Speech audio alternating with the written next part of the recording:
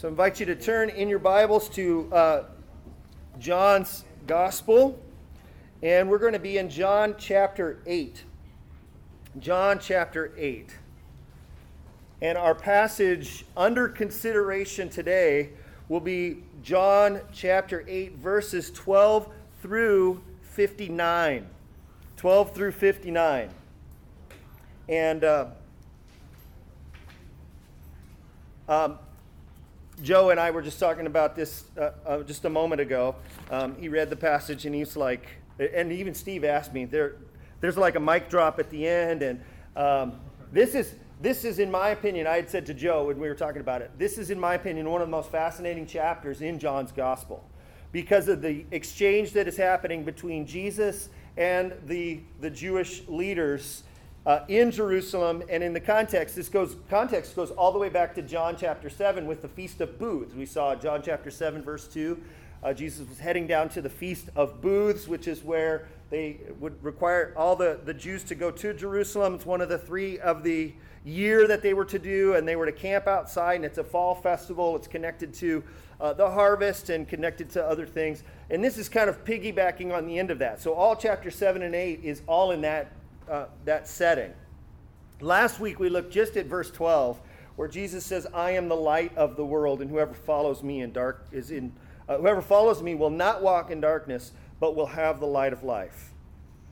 Today we're going to look at the entire back and forth in all of chapter 8, from verse 12 all the way to the end in verse 59. And it is very fascinating. But our scripture reading is going to just be verses 31 through 59. And in one of my biggest struggles, before we get to our reading, one of my biggest struggles in dealing with this passage, and again, it's fascinating, a truly fascinating passage in this exchange between them, and some of the things that Jesus says, I started to kind of think of what are the lessons that we can have from this chapter, and it could be in the dozens. There's dozens of things that we could reflect on together. Today I'm going to focus on, I think, 5. And we're going to be covering a lot of ground here, so I'm really asking to try to really track with me. I'll do my best to kind of cover a lot of these verses, but if we could all just like strap in a little for this passage. I did not want to break this up any further. I didn't want to break it up into different sections. I wanted us to capture the whole sense of this exchange. And so, having said that, let's turn to the scripture passage beginning in verse 31. I'll read verse 31 through 59, and then we will jump into what God's word has to say to us. Verse 31. "So Jesus said to the Jews who had believed in him, 'If you abide in my word, you are truly my disciples, and you will know the truth, and the truth will set you free.' They answered him, 'We are offspring of Abraham, and we have never been enslaved to anyone. How is it that you say you will become free?' Jesus answered them, 'Truly, truly, I say to you, everyone who practices sin is a slave to sin. The slave does not remain in the house forever. The Son remains forever. So if the Son sets you free, you will be free indeed. I know that you are offspring of Abraham, yet you seek to kill me because my word finds no place in you. I speak of what I have seen with my Father, and you do what you have heard from your father.' They answered him, 'Abraham is our father.' Jesus said to them, 'If you were Abraham's children, you would be doing the works Abraham did. But now you seek to kill me, a man who has told you the truth that I heard from God. This is not what Abraham did. You are doing the works your father did.' They said to him, 'We are not born of sexual immorality. We have one Father, even God.' Jesus said to them, 'If God were your Father, you would love me, for I came from him and I am here. I came not of my own accord, but he sent me. Why do you not understand what I say? It is because you cannot bear to hear my word. You are of your father, the devil, and your will is to do your father's desires. He was a murderer from the beginning and does not stand in the truth because there is no truth in him. When he lies, he speaks out of his own character, for he is a liar and the father of lies. But because I tell you the truth, you do not believe me. Which one of you convicts me of sin? If I tell the truth, why do you not believe me? Whoever is of God hears the words of God. The reason you do not hear them is that you are not of God. The Jews answered him, Are we not right in saying that you are a Samaritan and have a demon?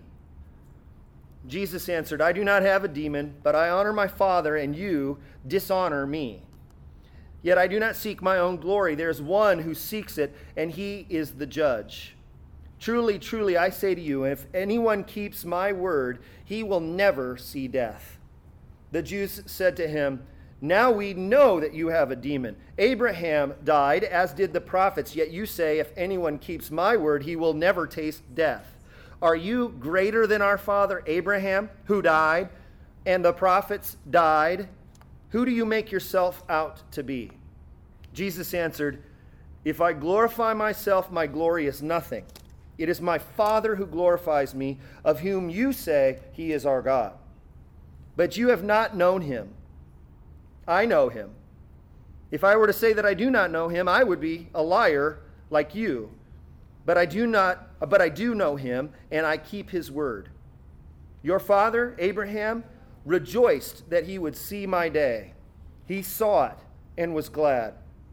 So the Jews said to him, You are not yet 50 years old, and you have seen Abraham?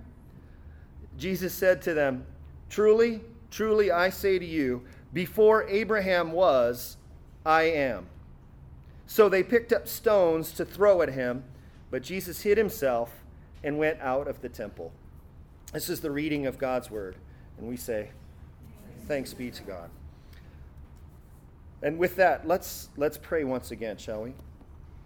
God, again, having heard your word, we do ask that here in these next few moments, as we reflect on several of the lessons, the truths that are conveyed here in this passage, that of the ones that we will look at, you will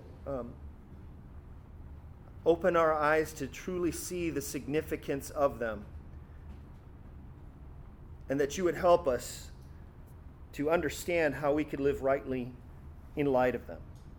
And so we ask that you would do that here in these next few moments for the sake of your Son's holy and precious name. And all God's people said, Amen. So again, the context here is in this Feast of Booths. Jesus had just earlier had made reference to himself as being the one, if you come to him, he will... We talked last week about the two ceremonies in the festival of the Feast of Booths. One was the pouring out of the water, and one was the lighting of the torches that would light up all of the courtyards of all of Jerusalem. And Jesus had said, kind of alluding to himself, giving us again an identity, a picture of who he truly is, who his identity is. He said, anybody who believes in me, out of his heart will flow rivers of living water, making a connection to that part of the ceremony. And then he picks up with the second one that we looked at last week, and Jesus says, I am the light of the world. Probably tying into the big final ceremony event of this week-long Feast of Weeks. So he's in Jerusalem with the religious leaders, and it's at that claim that we saw last week in verse 12 that the religious leaders, or the Jews, take offense at his claims. And they attempt to silence him and discredit him, but the best they could do is a legal technicality. They claim that a person must be able to establish, the testimony of one person must be established by at least one other person. Let's go back to verse 13. Jesus had just said, I am the light of the world, meaning Jesus is the revelation of God. He is the source of light. He is the source of life, which is a bold claim. And so the Pharisees, and sometimes John says the Pharisees here, sometimes he says the Jews. He says, you are bearing witness about yourself and your testimony is not true. Okay, so attempting to discredit him on a legal technicality here. And Jesus counters that in verses 14 through 18 by saying, first of all, my claim is true anyway, because I'm from God and I'm going back to God. Notice verse 14. Even if I do bear witness about myself, my testimony is true. For I know where I come from and where I am going. But you do not know where I come from or where I am going. Now, a little aside here, when he says about where he's come from and where he's going, he's talking about he's coming from God the Father in heaven, and he's going to return there. They think he's like just a human person, right? They don't believe in this idea that he's come from God the Father. And so they understand it as, well, where'd you come from?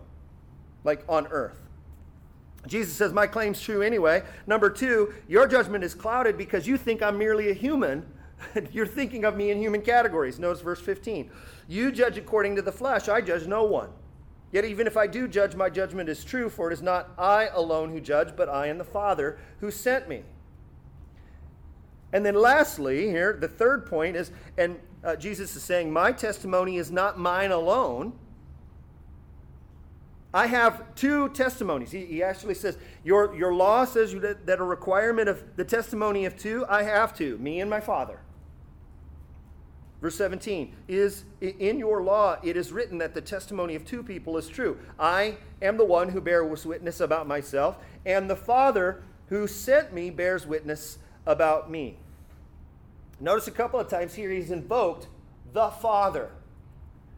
John makes it clear a little bit later in verse 27 that when he's saying the word the Father, at this point, these religious leaders, think he's referring to his actual earthly father.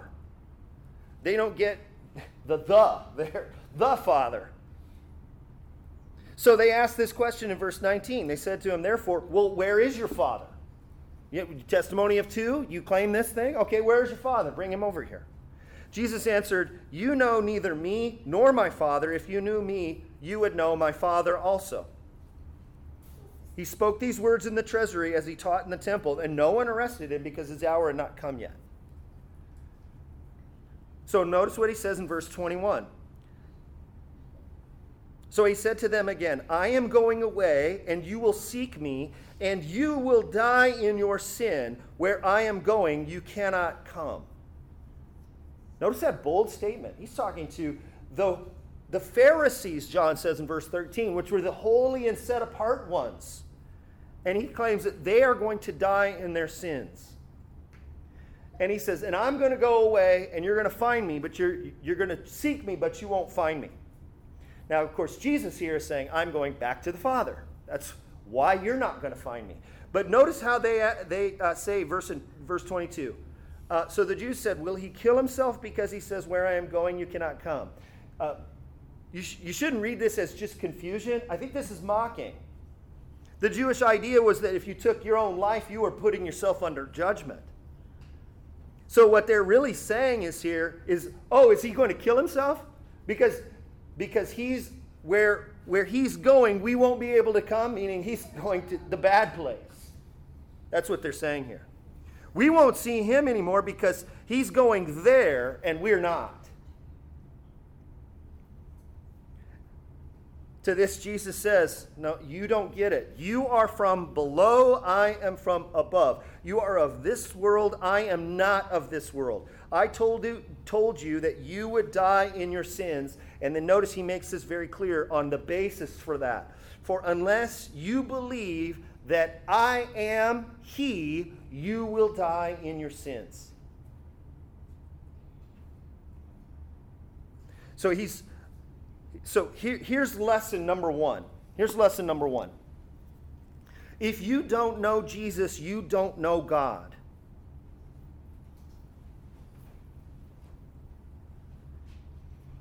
That's one of the first lessons we could get from where we have gone so far in this passage. If you do not know Jesus, and by that I mean not the Jesus of your own imagination, not the Jesus of your own configuration, not the Jesus that is according to the art and imagination of sinful man who want to make a Jesus into their own image.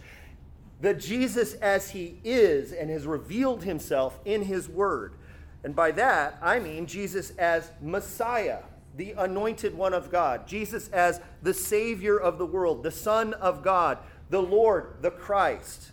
If you don't know that Jesus, you don't know God.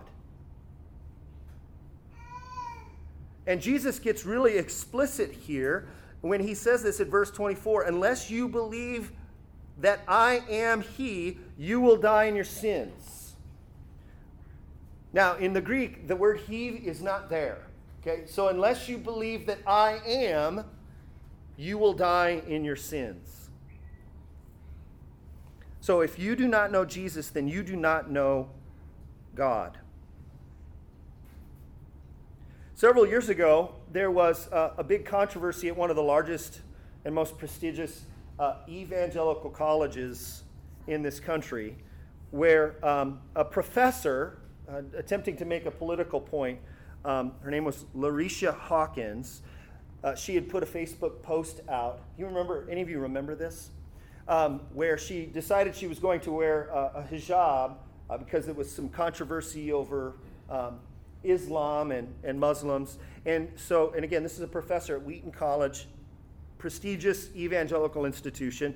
And in it, she said she wanted to show her solidarity with her Muslim brothers and sisters, and even suggested, actually came out right and said, just as the Pope Francis said last week, we worship the same God.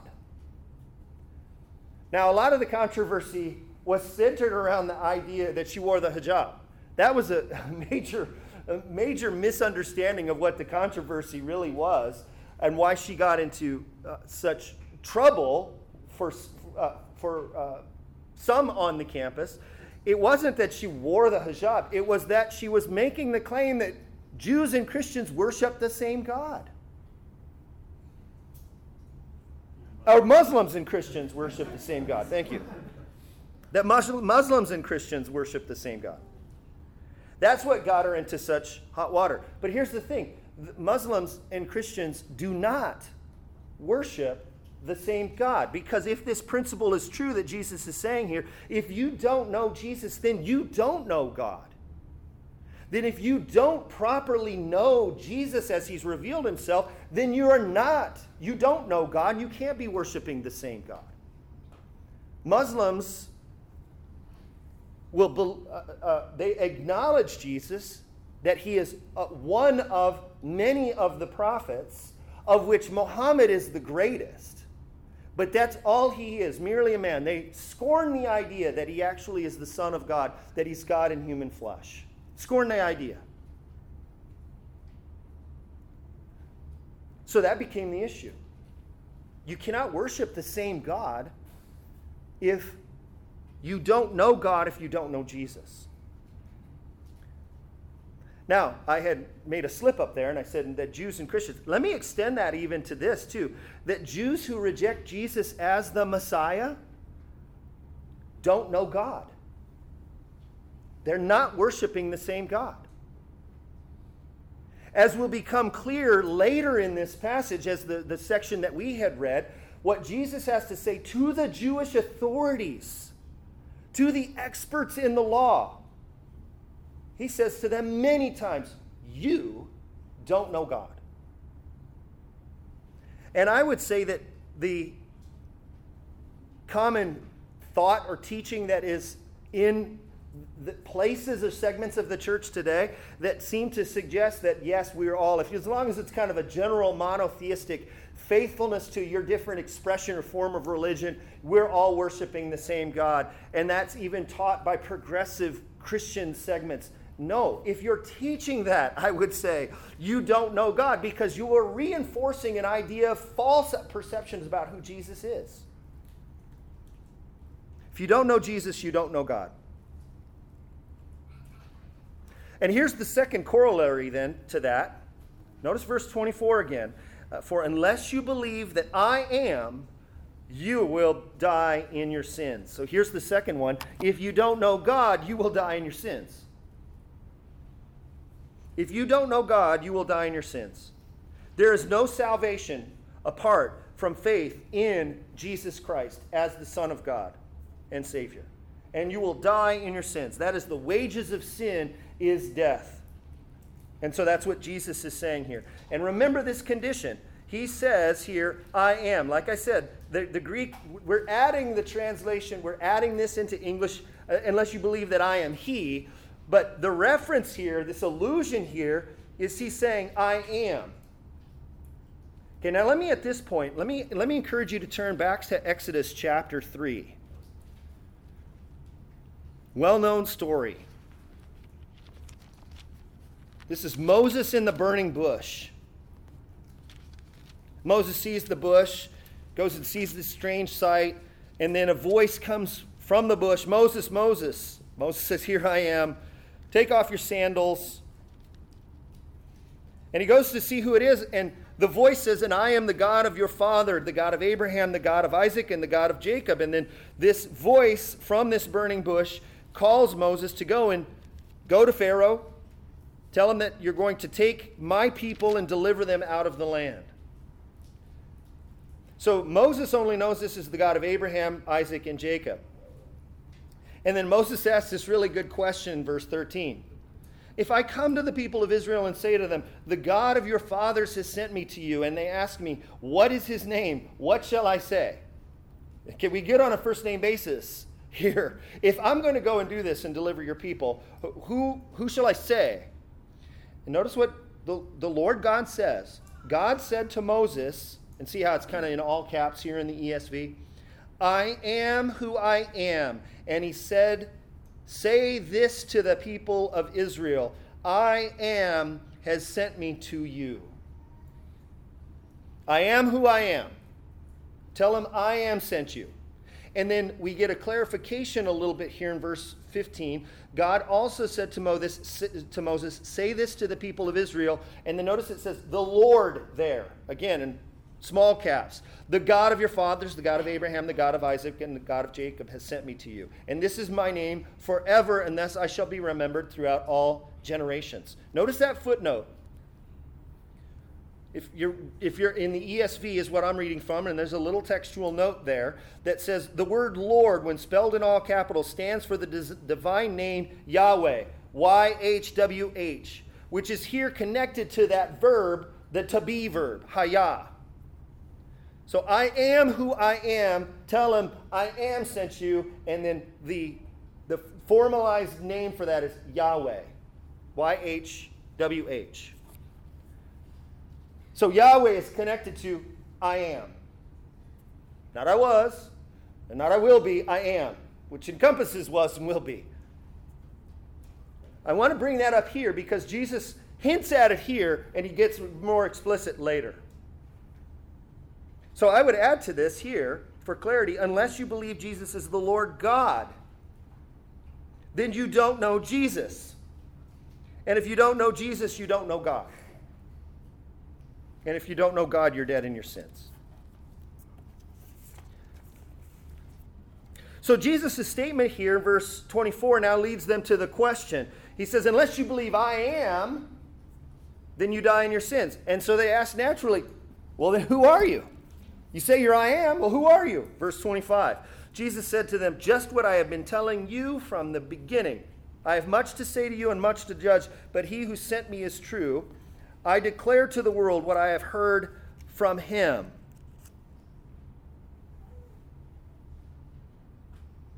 Again, they're still missing this idea of father. Notice in verse 26, I have much to say to you. I declare what I have heard from him, and that is his father.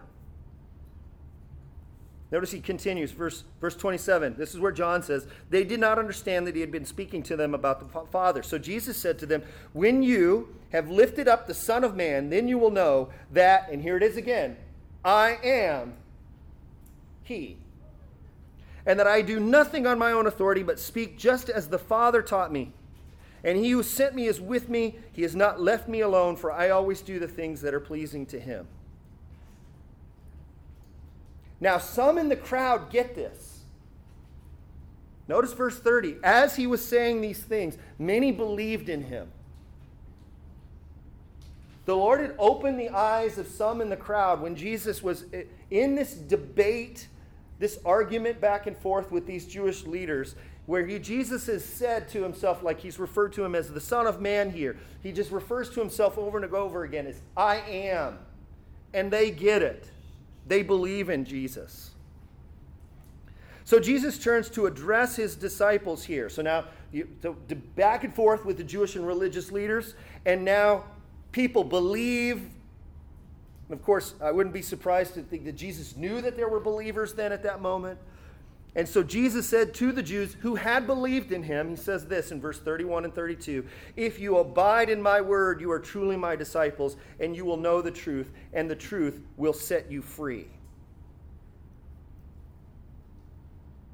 So here's the third lesson. If you know Jesus and trust in his word, you have liberation from the bondage. He leaves it as just freedom here, but it explains it as we go down a little bit further, that he's referencing bondage to sin. Okay, now I'll get to that, come back to that in a moment. So notice what it says in verse 33. They answered him. Now, I would like to contend here that the they here is not referencing the believers of verse 30 and 31, that he's referencing here back to the Jewish religious authorities.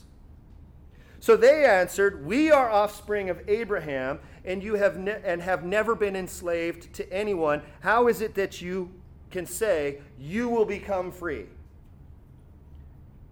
And so Jesus answers, "Truly, truly, I say to you, everyone who practices sin is a slave to sin." So there's the reference. If you believe in Jesus, you abide in his word, you're truly his disciples, you will know the truth, and the truth will set you free. And the freedom that he's speaking there is freedom from sin. A true disciple who abides in Jesus, abides in his word, knows the truth, and the truth sets you free. Boy, if there's something that's under assault more today than truth, I don't know what it is. If there's something that's under assault today that is that's more than the truth is being under assault today, I mean just truth. There's a documentary going around that asks a very provocative question: what is a woman? I have not seen it yet, but I have seen probably a dozen clips. And the one is really profound, very profound, but very typical of explaining what's going on in the world today. In the clip begins with the documentary maker saying, "I just want to get to the truth." And the person that he is interviewing is a proponent of full embracement of kind of the sexual revolution that's happening in the world. Let's just say that. And the person that he's interviewing pauses and goes, "I'm just really uncomfortable with that language." Truth? He says, yeah. He goes, as a matter of fact, that's just transphobic. And I thought about it for a moment, and I just could not help but think of Paul's letter to the Romans, at beginning in chapter 1. The darkness and wickedness that you see in the world is really the suppressing the truth in unrighteousness. That's what it comes down to. And so just the idea, not you're debating what it is that you believe about certain things, just the fact that there is a truth. That's the issue, isn't it? That's where it has to begin. But Jesus says, if you abide in me, you're truly my disciples, and then you will know the truth. You will come to love the truth. You will go from being liking some parts of the truth, but hating other parts of the truth that you want to suppress because of your sin and unrighteousness. But you'll come to love it. And that truth will set you free, and it will set you free from your sin. The truth about who Jesus is. So back to these Jewish leaders again. That's who I think is referenced here in verse 33. They answered him, "We are offspring of Abraham. We've never been enslaved to anyone. How is it that you say you will become free?" Which is a little bit of an odd statement, because the Jews were enslaved at one point in their history. So this is probably in reference to more maybe spiritual realities here and not actual historical realities. This must be referenced in something else. Or I just couldn't imagine them being that confused about this. But Jesus answered, truly, truly, verse 34, I say to you, everyone who practices sin is a slave to sin. The slave does not remain in the house forever. The son remains forever. So if the son has set you free, you will be free indeed. And then Jesus acknowledges something. I know that you are offspring of Abraham. Abraham's going to get a lot of press here. Yet you seek to kill me because my word finds no place in you. I speak of what I have seen from my Father, and you have heard from your father. Uh-oh. It's going to get bad here in a moment. So they're like, wait, our father? We just told you our father is Abraham. We're descendants. We can trace our lineage to Abraham, Isaac, and Jacob. So that's what they say in verse 39. Jesus says, if you were Abraham's children, you would be doing the works Abraham did. But you seek to kill me, a man who has told you the truth that I heard from God. That's, surprise, surprise, not what Abraham did. There's two things that Abraham did is he believed God and he acted on it. So Jesus is establishing something here. He's giving lineage to Abraham in two senses. Okay? And this is very important. Notice what he says in verses 37 and 38. He's establishing a distinction between the physical descent from Abraham and a spiritual descent from Abraham. Or a descent from Abraham according to the flesh, biological, and descent from Abraham according to the spirit. Or descent from Abraham by lineage, family tree, as opposed to descent from Abraham by faith. Okay, Jesus is kind of establishing a wedge here. Because he, at the same time, is acknowledging one part of that, the first sense. Yes, I know you're offspring of Abraham. But at the same time, he says, you're not Abraham's children. I know you descend from Abraham, but you're not a part of Abraham. That's important to understand what he's saying here. And he says, as a matter of fact, Abraham's not your father, you have a different father. So you may be one, but you're not both. To be a true offspring of Abraham, you have to do the works that Abraham did and believe the truth about what Abraham believed. So presumption on physical descent means nothing here. And notice Jesus' little parting shot there. Your father in verse 41. And so they pick up on this. They said to him, the rest of verse 41, we are not born of sexual immorality. We have one father, God. Okay, so they were claiming Abraham as their father, and they're going to, we're talking in larger terms? Okay, well, Abraham is our father. Or, God is our father. To which Jesus says this. No, he is not. Let me just summarize verse 42 through 47. No, he's not. God's not your father. Jesus said to them, if God were your father, you would love me.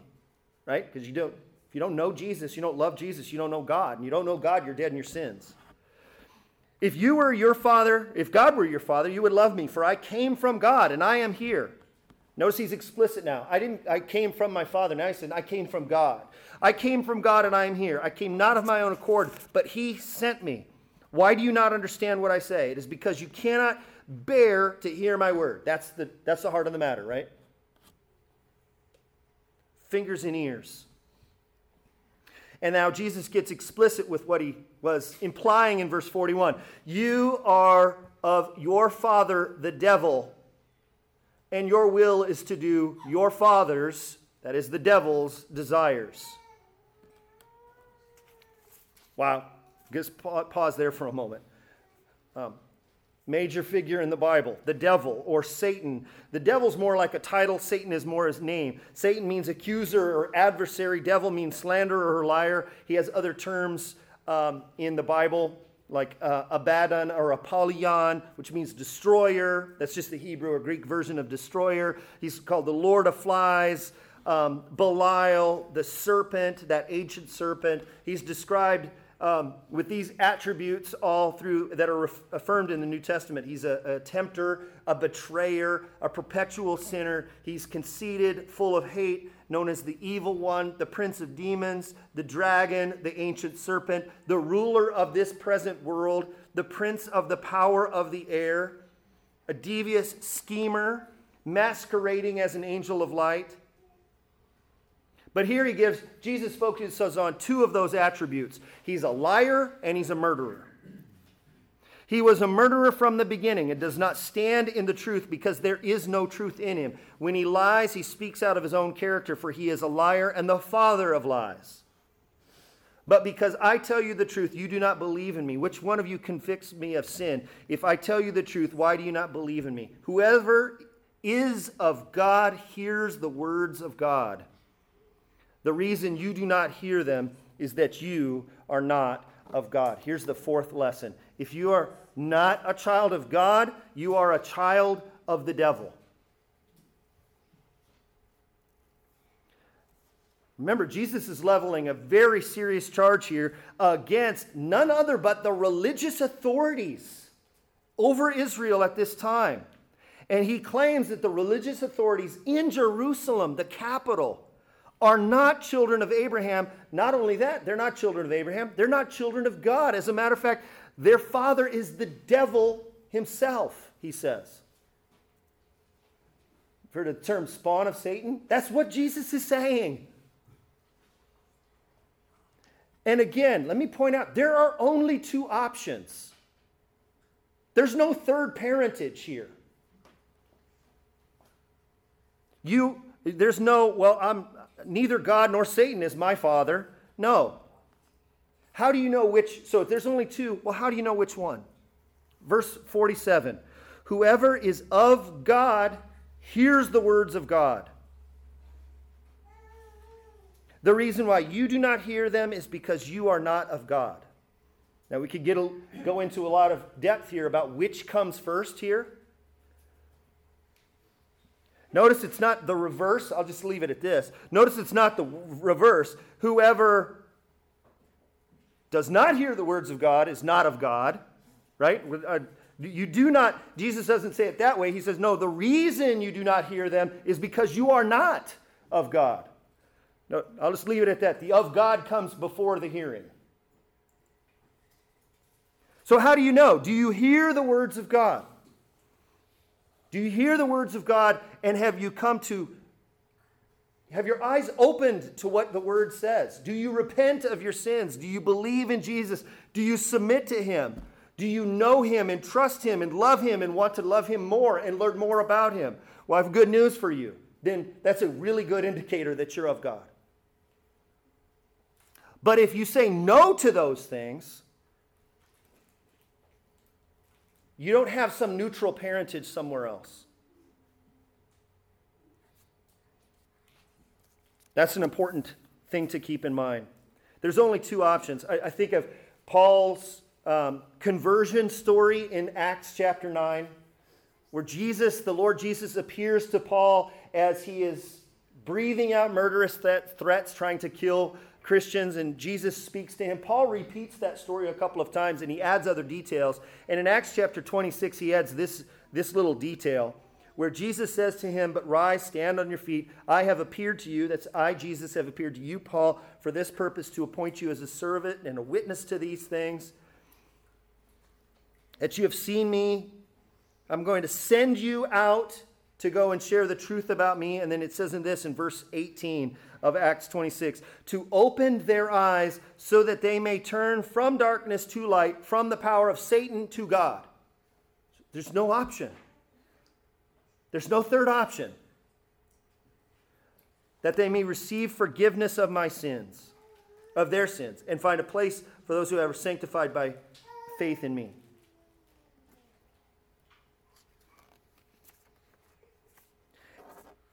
So, if you do not hear the words of God like these guys do not hear, we're talking religious, moral people not recognizing Jesus,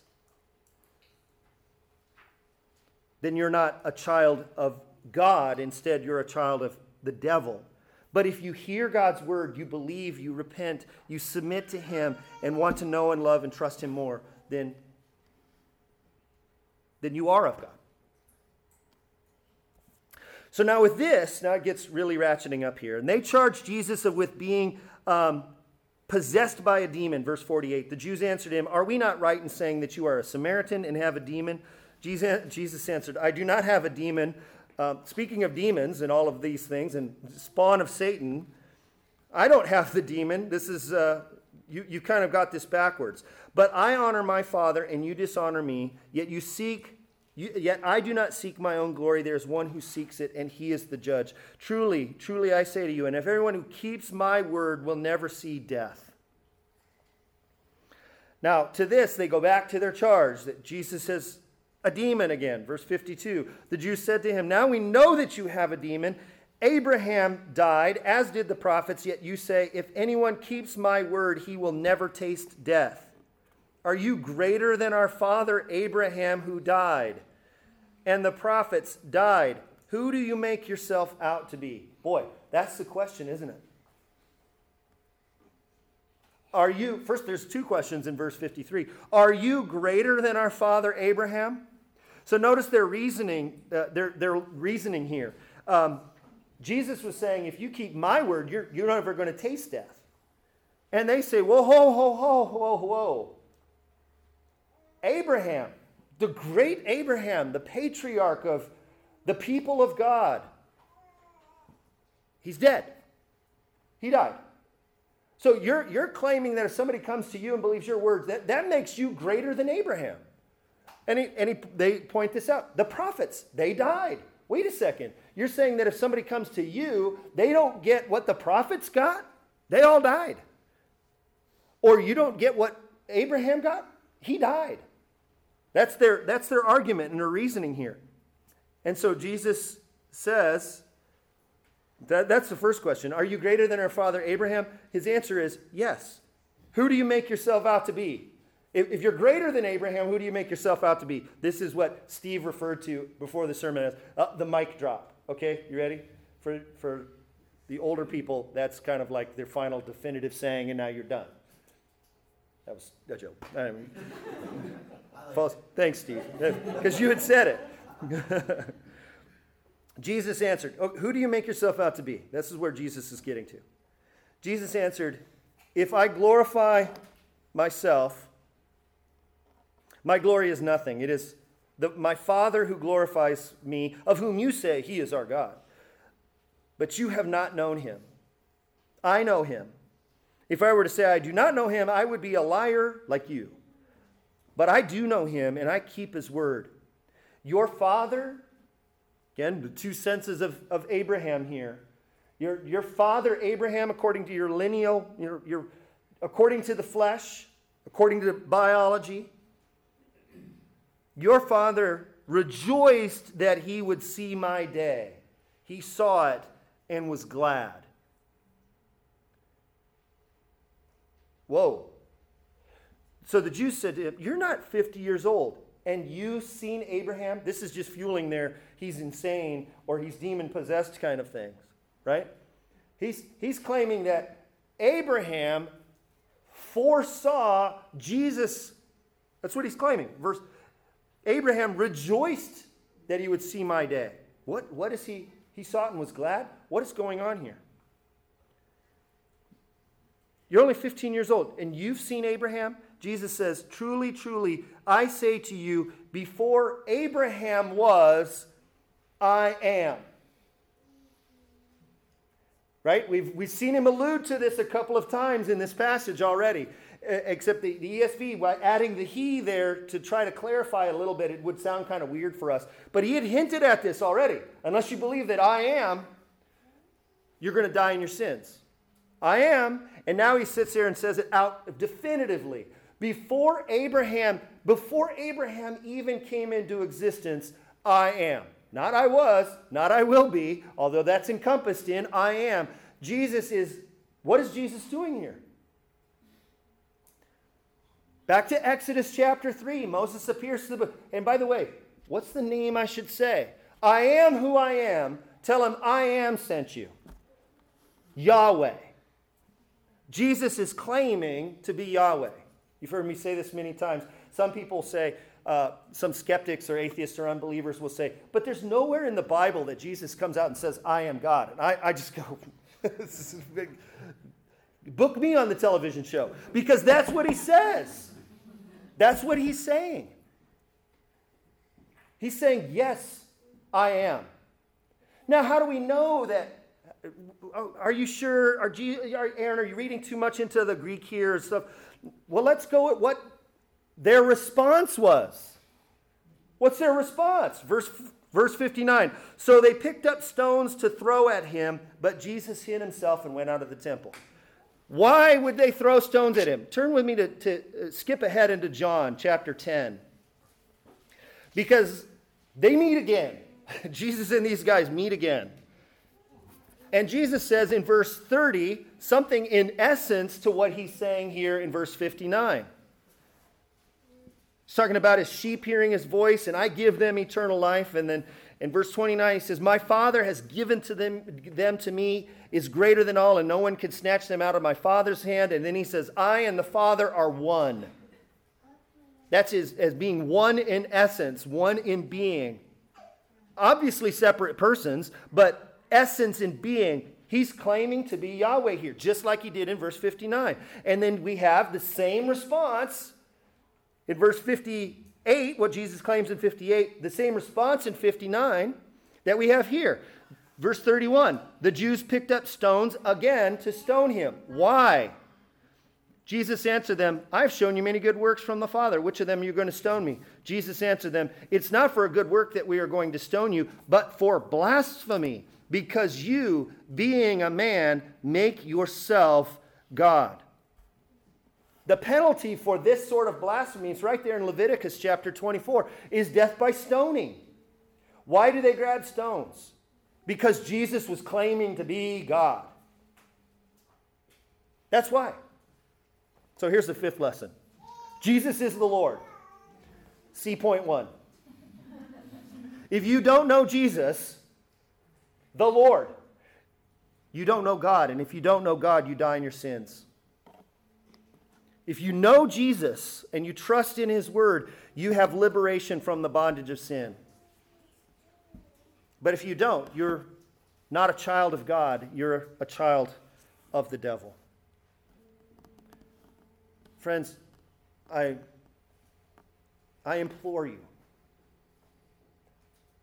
And I pray, my prayer before every time I preach is that God's word would be opened up to everyone, every hearer's eyes. But I also, and the reason why I make that my prayer, that is because of the fundamental work of the Holy Spirit to do that. God's Word and God's Spirit work in conjunction to perform the miracle of regenerating dead persons and bringing them back to life.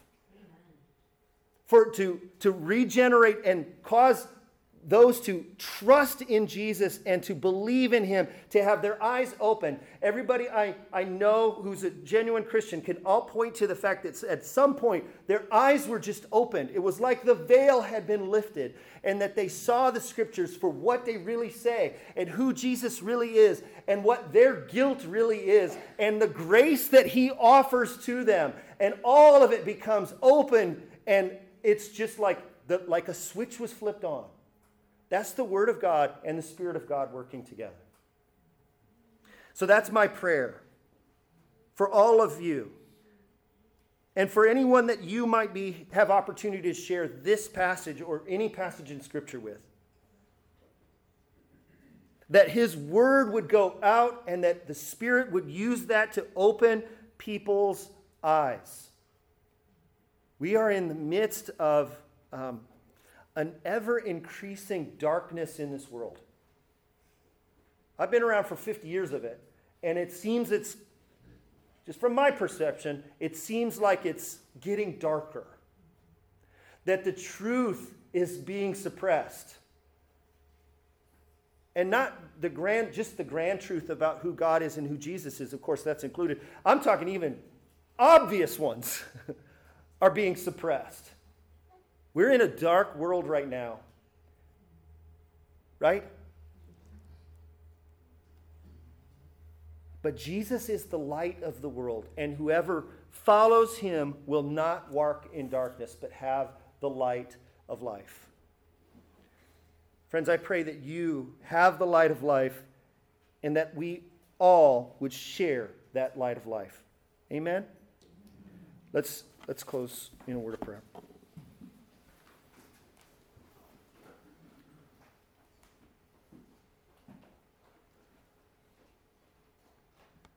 Oh, majestic Heavenly Father, we thank you so much for your word, and we thank you that according to your wisdom and your purpose and your plan, you sent your Son, Jesus, into this world, into human flesh, to redeem lost human sinners. We praise you and thank you for that. And we thank you for this passage that we have seen here today, and how clearly it spells out the identity of who your Son Jesus is.